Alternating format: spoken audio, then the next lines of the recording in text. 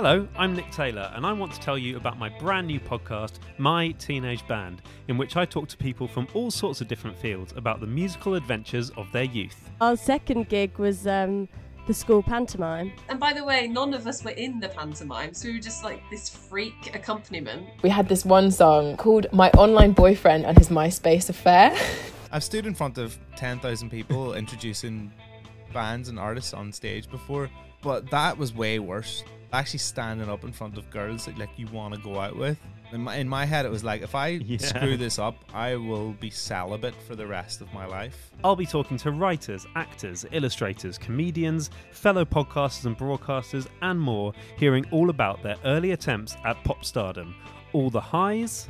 Yeah, no, we took it really seriously. In my second year at university, we went to America. We went on to do Truck Festival. I think we did that twice. Fred and I did a show behind the counter at Subway on my last day. So hundreds of people showed up. It was chaos.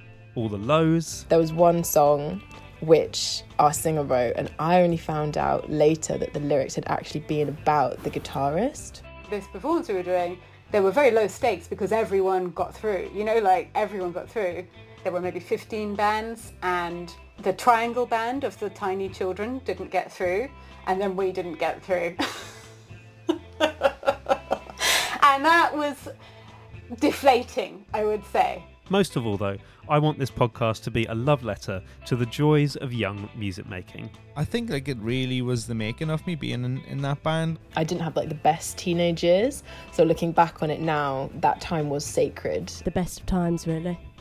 Oh, getting emotion. Oh, and by the way, there's a really great jingle. I've got the perfect band, best one I've ever had. Meet me by the school gates, bring your mate who plays bass. Here's the band, whoa, my teenage band.